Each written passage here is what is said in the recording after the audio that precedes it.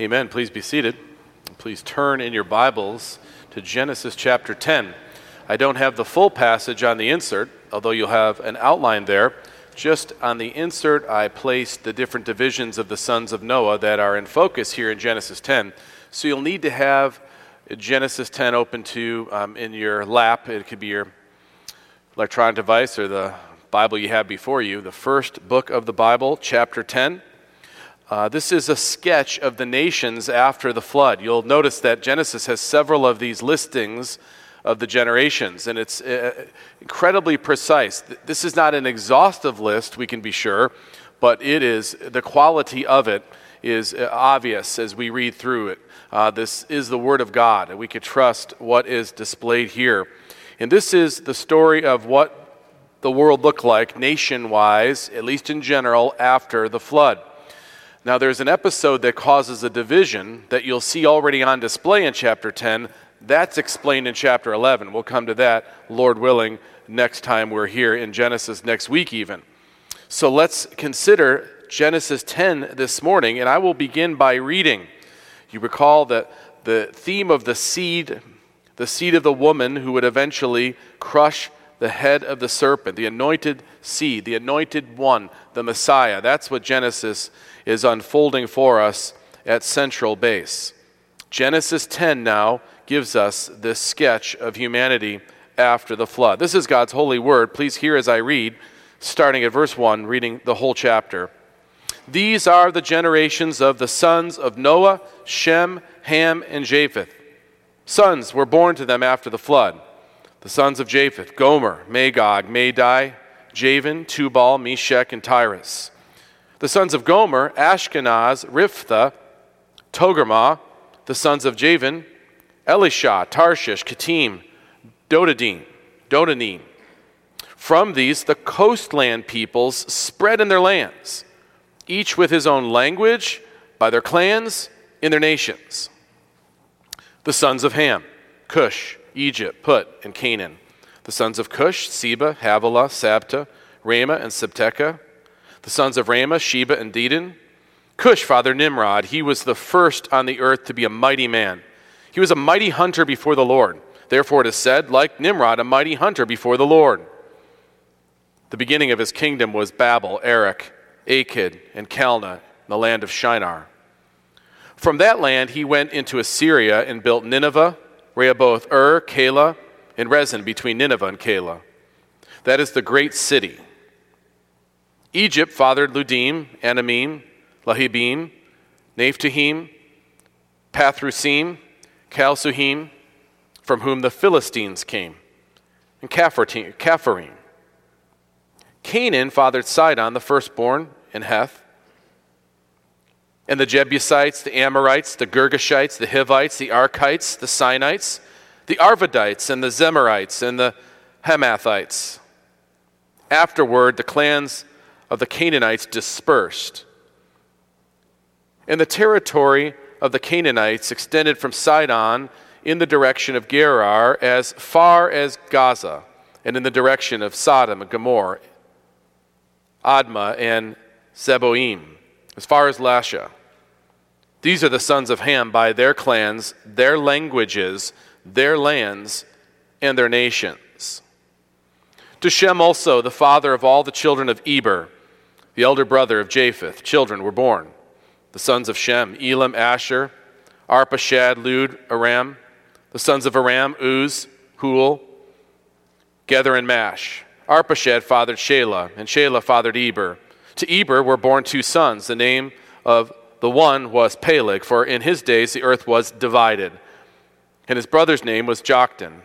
Joktan fathered Elmadad, Sheleph, Hazarmaveth, Jerah, Hadoram, Uzal, Diklah, Obal, Abimael, Sheba, Ophir, Havilah, and Jobab. All these were the sons of Joktan. The territory in which they lived extended from Mesha in the direction of Sephar to the hill country of the east.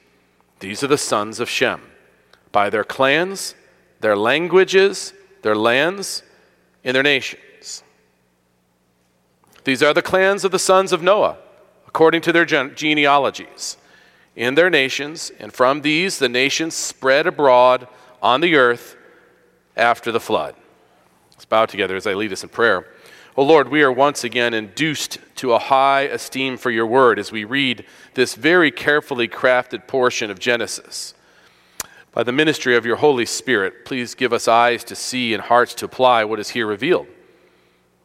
We see your careful record keeping and record giving for the purpose of demonstrating your faithful promise keeping. We also see the origins of the people of earth and ask you to give us hearts for the nations, that all peoples on this planet might know Christ and worship you. I lift this prayer in the name of Christ. Amen. Just a quick pointer. If you ever get an opportunity to read Scripture and you come across names, read them fast like you know how to say them, and then no one will ask whether you really know how to say them or not. You know, we should expect when we read Holy Scripture, whatever portion it may be, even a genealogical listing, that it would have rich content for us to mine and grow by. In Genesis 10 is definitely no exception. It prompts us on many levels. This is called by the scholars the great Table of Nations, Genesis 10. Now, before we dig into Genesis 10, and I try to point you to some takeaways or some things that you might say are upshots of what's revealed here, I want us to consider the words of Jesus because it will remind us of what's happening here as the nations are basically replanted after the flood, if you will, and things start to multiply, and we have the fields that eventually will be the harvest that we are observing as the harvest now.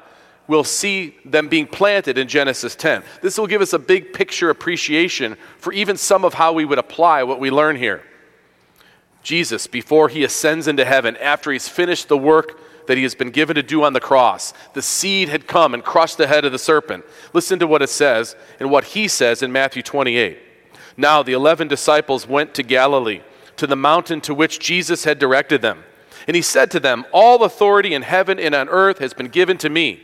Go therefore and make disciples of all nations, baptizing them in the name of the Father and of the Son and of the Holy Spirit, teaching them to observe all that I have commanded you. And behold, I am with you always to the end of the age." So Genesis 10 is the beginning of the nations that Jesus tells us to go and disciple. Genesis 10, and then into 11, makes a bridge into the life of Abraham, where it goes from what was before in these foundations in generations to the patriarchs, focusing on where the seed will come from directly and the promises of God in 12 to 50 of Genesis. The seed will come through Abraham, so there's going to be a narrowing of focus in Genesis, but we should not forget this table of nations because it provides the backdrop for the rest of what God will do in redemption, especially after Jesus comes, especially in our times. You know, when he called Abraham out, we shouldn't forget what part of the Abrahamic promise was. He says, God that is, to Abraham, "I will make you a great nation, and I will bless you and make your name great so that you will be a blessing. In you, Abraham, all the families of earth shall be blessed." It's always been in the big picture view of God's unfolding redemption for all members of all nations to know him and to come to him. This is what he's doing the work concerning in this harvest. The nations get their new beginning here in the passage that we have before us. The table of nations. This becomes the context or the backdrop for what unfolds in Scripture and unfolds in time and space, God's plan for redemption. And we, the church, are called to participate. As I mentioned, there's several upshots to the text. I listed 4 of them on your insert. Let's walk through these and consider how the passage points us to these things. The first thing I want you to notice, after reading a long chapter like this, that's a bit unusual. We've read genealogies before in Genesis. This was even more thorough. We see the 3 sons of Noah in the breakdown of the various people that came from them. Again, not exhaustive, but the important players for what will come next and what will unfold in the rest of Scripture. So the first thing I would hope for us to recognize when we read God's Word, we could see it's God's Word. This is a wonderfully crafted portion, the Holy Spirit working through Moses to take what was given for many centuries and then deliver it here in inscripturated form. The reliability of the scriptures is on full display with the quality of this chapter, and of course, all of it, but especially we see it here. Moses is writing in 1440 or so BC. He's writing of events that happened many, many centuries before. And it's well preserved coming up to the time of Moses when he then puts it to paper. So much better than what you would see in its time. There were other civilizations that wrote genealogies, and they're considered accurate. No one doubts them. But they're not nearly the quality that we see here. James Boyce said it well. Even the most hostile critics of the Bible and its accuracy are inclined to acknowledge this table of nations' extraordinary importance and accuracy. You may be familiar with William Albright. He was once an enemy of God and God's Word, but as he tried to disprove the Bible, he became a believer. And Albright wrote some time ago, the 10th chapter of Genesis stands absolutely alone in ancient literature, without a remote parallel, even among the Greeks, where we find the closest approach to a distribution of peoples in a genealogical framework. Albright says, the Table of Nations remains an astonishingly accurate document. The quality of this account should give every believer here great assurance of the Bible that we have in our hands. Every believer of Christ and His Word should be boosted in their confidence when they read any portion of Scripture. But there's something about this carefulness that we see here, this precision that we see here, that makes us know of its trustworthiness. The Table of Nations shows the interrelationships and the geographical distribution of the different people throughout the ancient Near East and then far beyond, divided into three main sections, the three sons of Noah, Japheth, Ham, and Shem, in that order so that we can see that Shem is who will be focused on after, but Japheth is important for the bigger picture of God, as is Ham and his progeny. We have a bridge here between prehistory, that is a time before the flood, and then the historical times of Abraham and his descendants.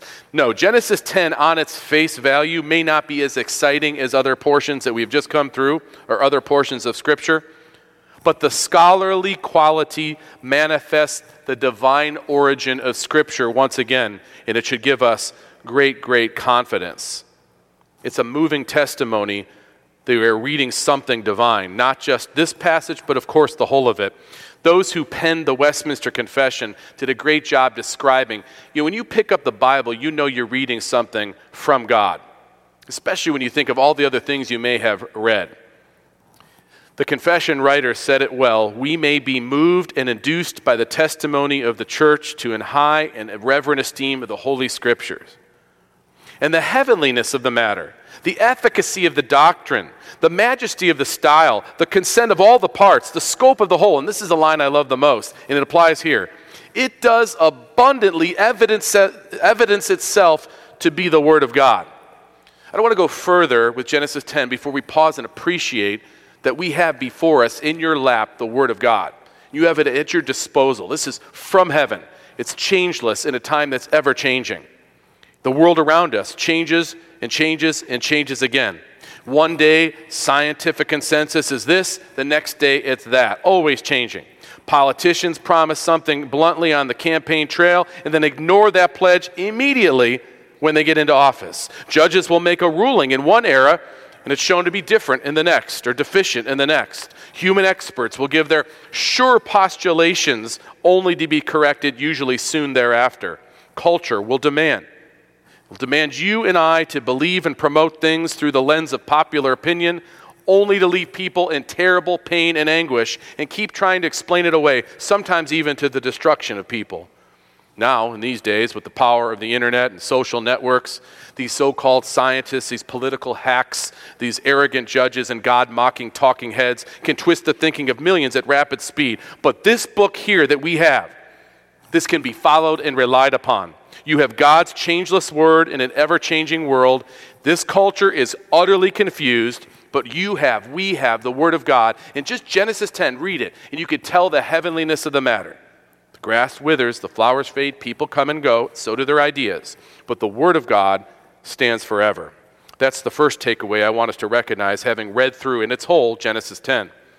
Now there's a second takeaway or upshot from this passage. Actually, there's 3 in 1, but we'll see them quickly, and they're there on the outline.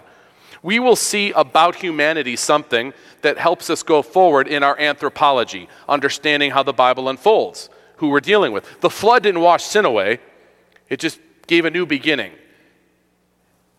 We have here manifested the unity of mankind once again. We also see the diversity starting to develop here in a way we hadn't seen before. And we're also reminded that depravity is still there in humankind. Unity, diversity, and depravity. First, notice the unity that comes now from this episode. Every human being is a member of the human race. The only differentiation at this point is male and female.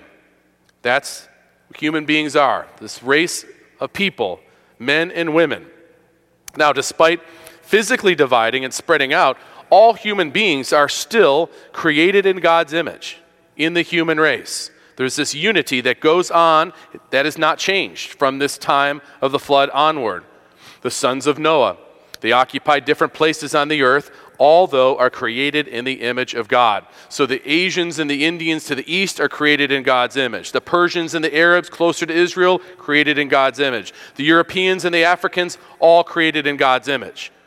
We have an essential unity. No human being superior to the other ontologically, at their base, at their essence, all created in the image of God. We have this unity with every human being on the planet. No division. The divisions that we do start to notice, they're not even the divisions that we make up in popular times. The divisions that God lays out here is by their languages, by their clans, and by their nations. Their languages, the words they speak, that's initial, and that also flows from what we see in the next chapter with Babel. The initial fellowship or community they have with others is because they speak the same language. Clans, they're related most likely, at least early on, by family. And the nations, they start to take on forms. That's how God recognizes these people groups, by this. Not the usual ways, by our skin tone or the way our eyes are shaped or the way our hair is textured, the ways that we draw up now. These aren't ways that God delineates. It's through the languages and the clans in the nations. And we see this early on here flowing from this. So we see the unity continuing in humankind created in the image of God. But we also see something else. We see that they are still in need of the seed to come because they're in sin. So the sin nature inherited from Adam works through Noah and works through still the sons of Noah.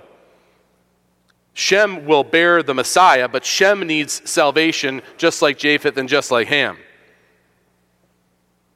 Verse 32 kind of summarizes the unity of humanity at this point. Verse 32 says, "These are the clans of the sons of Noah, according to their generations and their nations, and from these the nations spread abroad on the earth after the flood." So they come forth, created in the image of God, with the sin problem.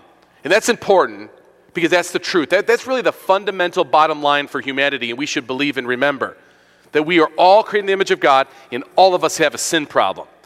Most of the discussion that you have that brings up the diversity issues are often a tool of the evil one to keep us from focusing on what's true about us all and unifies us all, created in God's image with a sin problem needing fixing that only Christ can provide.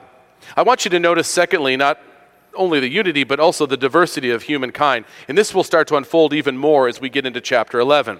We'll understand it a little bit better, I think. But for now, you'll notice Japheth, Ham, and Shem, these three sons of Noah, and they have their families, and their families go to various different parts of the world at that time. Japheth, there are people spread in their lands, each in their own language, clans, and nations. The same thing said about Ham, same thing about Shem, or the Shemites, or the Semites, as we might know of it. Let's look at how each of these descendants disperse upon the earth just briefly. We'll visit this again just a bit next time we come to chapter 11. Japheth, it's interesting to note, only a few verses given to Japheth's descendants. This is how we know it's not exhaustive. These are just some important figures that will appear again in the biblical text, many of them anyways. Japheth, by the way, is probably where most of us had descended. Unless you have African descent, you probably come from Japheth in some fashion. The Indo-European people, from India and to Asia, all the way to Europe. Think of where this all started in modern Iraq. Babel, north, east, and west across, this is the sons and daughters of Japheth. The coastland peoples, it says in verse 5, from these the coastland peoples spread in their lands. Coast to coast is what is meant here. So this is a huge swath of people, a huge number of people that come from Japheth. The Indo-Germanic people often referred to, the Medes and the Persians and the Greeks, from Europe to Asia to the Far East. Just a few verses designated, but this is a massive swath of people. Remember, Noah said about Japheth, may God enlarge Japheth. And God did. Japheth was huge as it relates to the amount of people involved in his descendants. Then you come to Ham, and there's a lot said about Ham. Now, part of the reason for this is because Canaan, Ham's son, you remember, in Noah's words, they would become pivotal for Israel. They would become rivals with Israel, to put it very, very understatedly, because they'll occupy the promised land. But you see that the people who went to Africa, this is from Ham, Cush, Egypt, Put, and Canaan, verse 6. They migrated west from Iraq, modern Iraq, and down into Africa. The Cushites and their kingdoms there. Then also verse 15, we have singled out Canaan because of his particular, how he fits in a strategic place in the Old Testament. Canaan fathered Sidon, his firstborn Heth. The territory of the Canaanites extended from Sidon in the direction of Gerar as far as Gaza. You recognize these land designations, no doubt. Modern-day Palestine, Israel, the direction of Sodom, Gomorrah, and so forth. These were the sons of Ham, their clans, languages, lands, and nations. So after Babel, the descendants of Ham moved south and westward. The Canaanites largely settled in Palestine. They would be there when Israel came out of Egypt, was about to occupy the promised land. In fact, the time Moses is writing Genesis, this is looming, that they're going to be called to go in and take the promised land from the Canaanites. Of course, cursed be Canaan is what Noah said about the Canaanites because of what the wrath they would endure from Israel when Israel came to take that land. Finally, notice in the text you have Shem. Shem, verse 21 down to 31. These are the people that will eventually occupy the Middle East. The Hebrews were from Shem, as were the Arabs. We see the division in the family of Abraham. Semite comes from Shem. The H was dropped because there wasn't a word for that when the Greek and Latin versions of the Bible were copied. So that's where you get Semite, the language, the Semitic languages. Hebrew, Arabic, Aramaic, to name just a few. Jewish people were eventually Middle Eastern, and the eventual Middle Eastern Muslim people actually all related through Shem and Abraham, as you know the Old Testament episode with Abraham and his children. And notice that Israel is not mentioned in the table of nations here yet. Interesting as it is, it's forming when Moses is writing it. When God called Abraham, think about Abraham for a moment, because we think of the Jewish people, we think of in modern terms of how we talk about race and ethnicity, but listen to the complete mixture of the various peoples that made up Abraham. When God first called Abraham, he's living in the Ur of the Chaldeans. That's an Amorite region of Mesopotamia. So at the dawning of the Israelite nation, the descendants of Abraham are a mix of Western Mesopotamian, Canaanite, and Egyptian elements. It's during the 400 years in their sojourn in Egypt in captivity where Abraham and the people of Israel developed linguistically and culturally into an identifiable Israeli people. It's because they're isolated genetically even, and they come out with these certain characteristics of them. So we see the unity and the diversity. I want you to see finally, at least for this point, the depravity does not let up.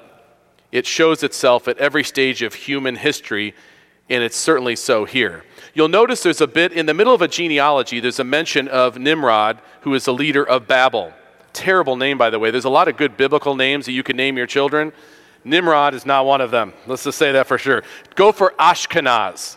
Ashkenaz would be, we need an Ashkenaz. Alice Felicity is really pretty. Ashkenaz, though, we can go with that. So anyone thinking of names, I would love to baptize an Ashkenaz at some point. Nimrod, however, let's not. Cush fathered Nimrod, it says in verse 8. And Nimrod becomes the real, well, he's not the first tyrant because we met Lamech back earlier before the flood. But you can see that every era, tyrants are not new to modern times. They come throughout, anytime there's a person fallen, that person, if given the chance and has power, they'll take that power and crush other people with that power. And that's what you have in the person of Nimrod. It says, therefore, it is said, like Nimrod, a mighty hunter before the Lord. So God says he was a mighty hunter before the Lord, and then people were saying, as a colloquial saying, like Nimrod, a mighty hunter before the Lord. This doesn't mean a hunter of big game. This is someone who is a hunter of people. He was someone who was a dominator. And this is the beginning of his kingdom, Babel. That will inform us for chapter 11, so hold that thought. So Nimrod, the beginning of his kingdom was Babel, Erech, Akkad, Calneh, and the land of Shinar. He founded many civilizations. And here he is, this tyrant who was standing in opposition to God. He was standing in arrogance against God, and God defines him this way in the middle of a genealogy. So we find it to be very important and a reminder that depravity is alive and well on the earth. Transmitted from Adam, humankind still bears the stain of corruption, and we see it even there.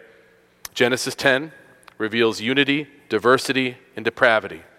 All features of mankind after the flood and still going forward.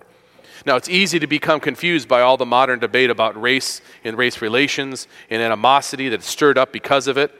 But here we are reminded that there's really one race, and we are all in need because of a massive unified problem of sin. I want you to notice a third upshot from this passage. This is the shortest of the four that I want to note, but one that will recur, and of course recurs here again. The table of nations ends with Shem and gives a detailed listing of Shem's descendants. It will be even more detailed in chapter 11, we'll see, because Shem is the line of the promised seed, the Messiah. He's important for this reason. In this passage is working towards presenting Shem to us. It's about foundations and generations, what we've read so far in Genesis. It's providing for us an explanation of who God is, who man is, what man's problem is, and the redemption that God will provide through the seed. Shem is the one that God will use to bring forth eventually Abraham and eventually Christ. This is where the seed will come from. The other nations matter. We'll see that, and we'll come back to them. And they'll come back into play when the seed himself comes. But for the next 1,000 years of recorded biblical history, we'll see the particular focus of God in developing Israel for the purpose of bringing Messiah, as well as for the purpose of revealing so much more about himself to everyone. When Jesus is described in his lineage in the Gospel of Luke, listen to what Luke said. Jesus was the son of Jacob, the son of Isaac, the son of Abraham, the son of Terah, the son of Nahor, the son of Serug, the son of Ru, the son of Peleg, the son of Eber. By the way, Eber's where we get Hebrews. That's where that's from. The son of Eber, the son of Shelah, the son of Arphaxad, and the son of Shem, who's the son of Noah. So it's important to see how Jesus comes from the line of Shem. So Genesis 10 gives us a segue into the story of Israel, the promised Messiah. There will be interludes with other nations that we'll have seen listed here, but they'll be seen through the lens of what's happening with Israel. That's how the Bible unfolds in the Old Testament from this point. The seed, a running theme through the Old Testament, introducing Jesus. Foundations and generations will give way to patriarchs and promises, as we'll see in the remaining chapters after chapter 12. Now finally, I want to provide one more takeaway from this passage that I hope gives us a sense of our commissioning from Christ and how it fits into what the Bible has revealed. We see that God's view of the nations helps the church understand our commission. I began by beginning with the words of Jesus as we know the Great Commission. The Old Testament is essentially primarily about the coming of the seed, the Messiah. The New Testament is the testimony that the seed had come and finished his work and then opened the way once again for redemption to the nations. What nations? The ones who were planted in Genesis 10 now are ready for harvest after Christ the seed has come.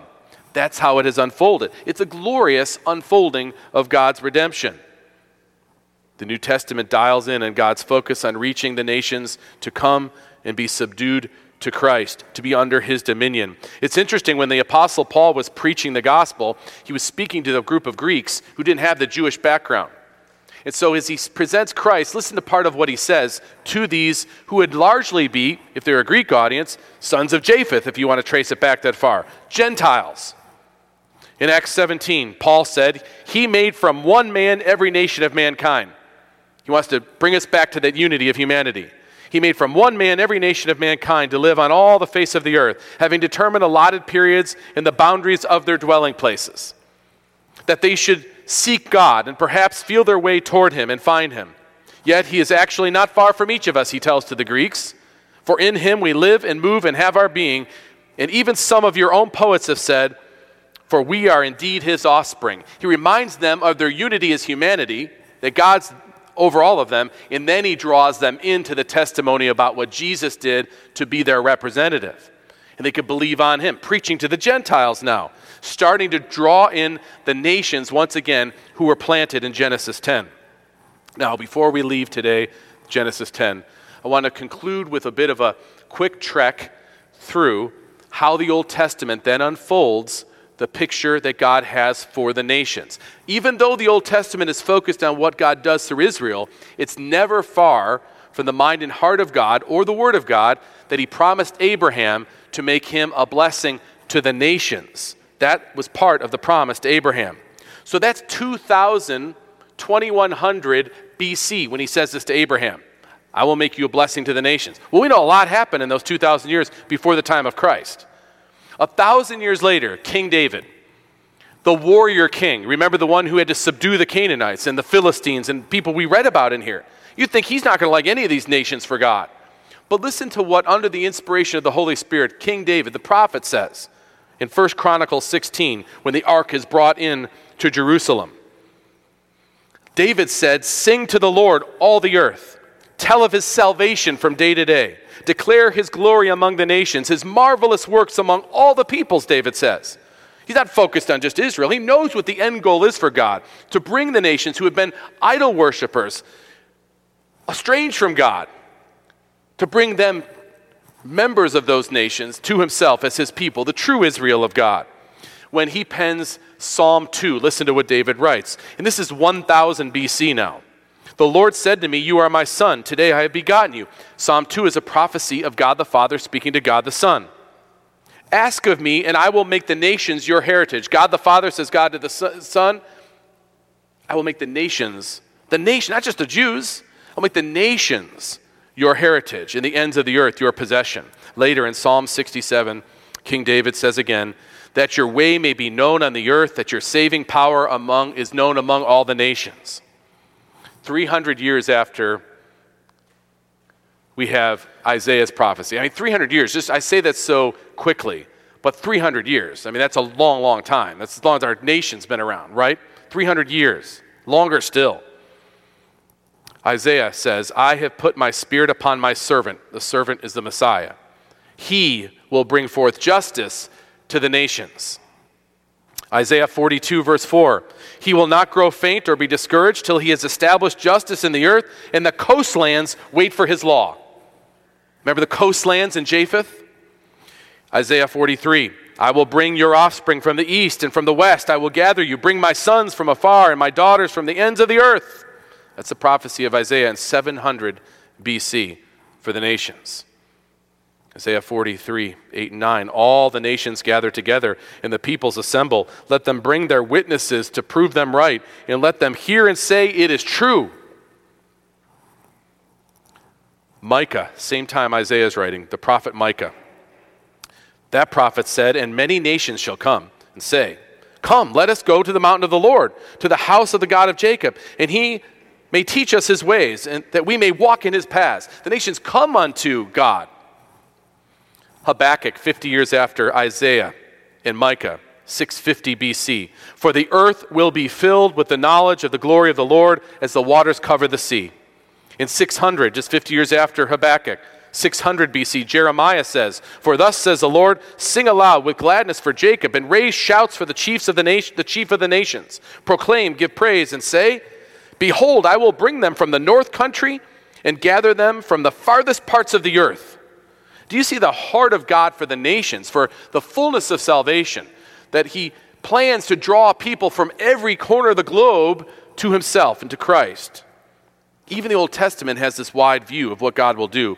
Haggai in 525 BC said, I will shake all the nations so that the treasures of all the nations shall come in, and I will fill this house with glory, says the Lord of hosts.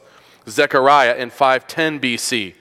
Behold, I come, and I will dwell in your midst, declares the Lord, and many nations shall join themselves to the Lord in that day, and shall be my people, and I will dwell in your midst, and you shall know that the Lord of hosts has sent me to you.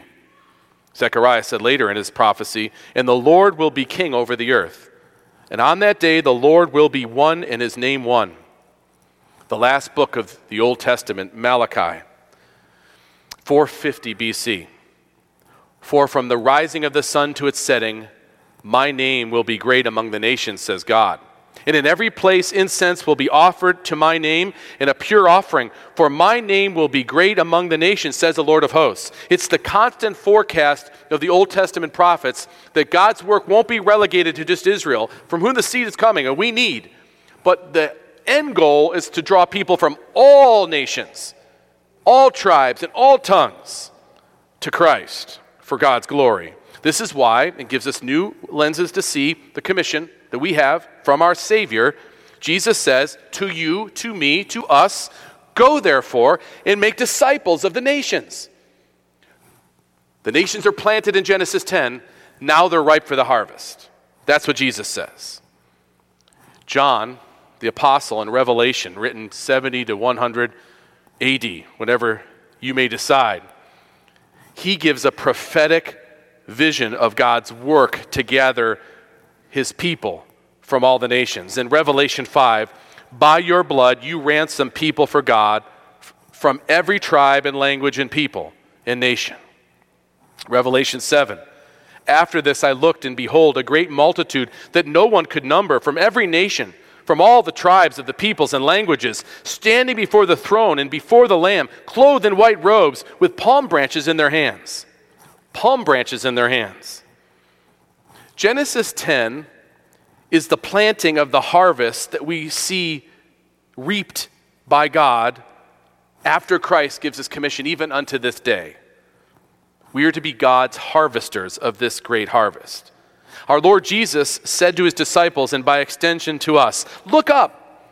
Look up, I tell you, lift up your eyes and see that the fields are white for harvest. What's growing? The seeds that were planted in Genesis chapter 10. What a great harvest of nations that God is doing and complete.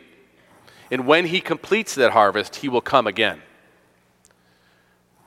For closing prayer for the sermon, I would ask you to turn in your hymnals to page 808. We will recite together, again as our closing prayer, Psalm 67. This is David's psalm about God's plan for the nations. 808. It's on the bottom of the page, left-hand side. It starts there. I'll read the regular face print. You respond with the bold face print. This is our responsive prayer to what we have just read. May God be gracious to us and bless us and make his face shine upon us.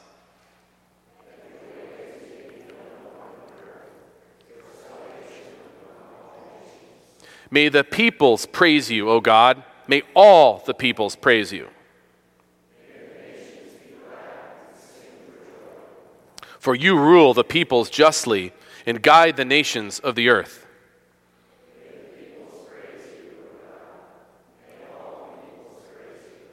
Then the land will yield its harvest, and God, our God, will bless us.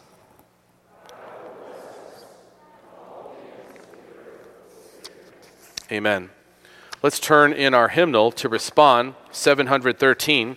We'll stand together and sing the first four verses as the elders and the ushers come to prepare the table. Great King of nations,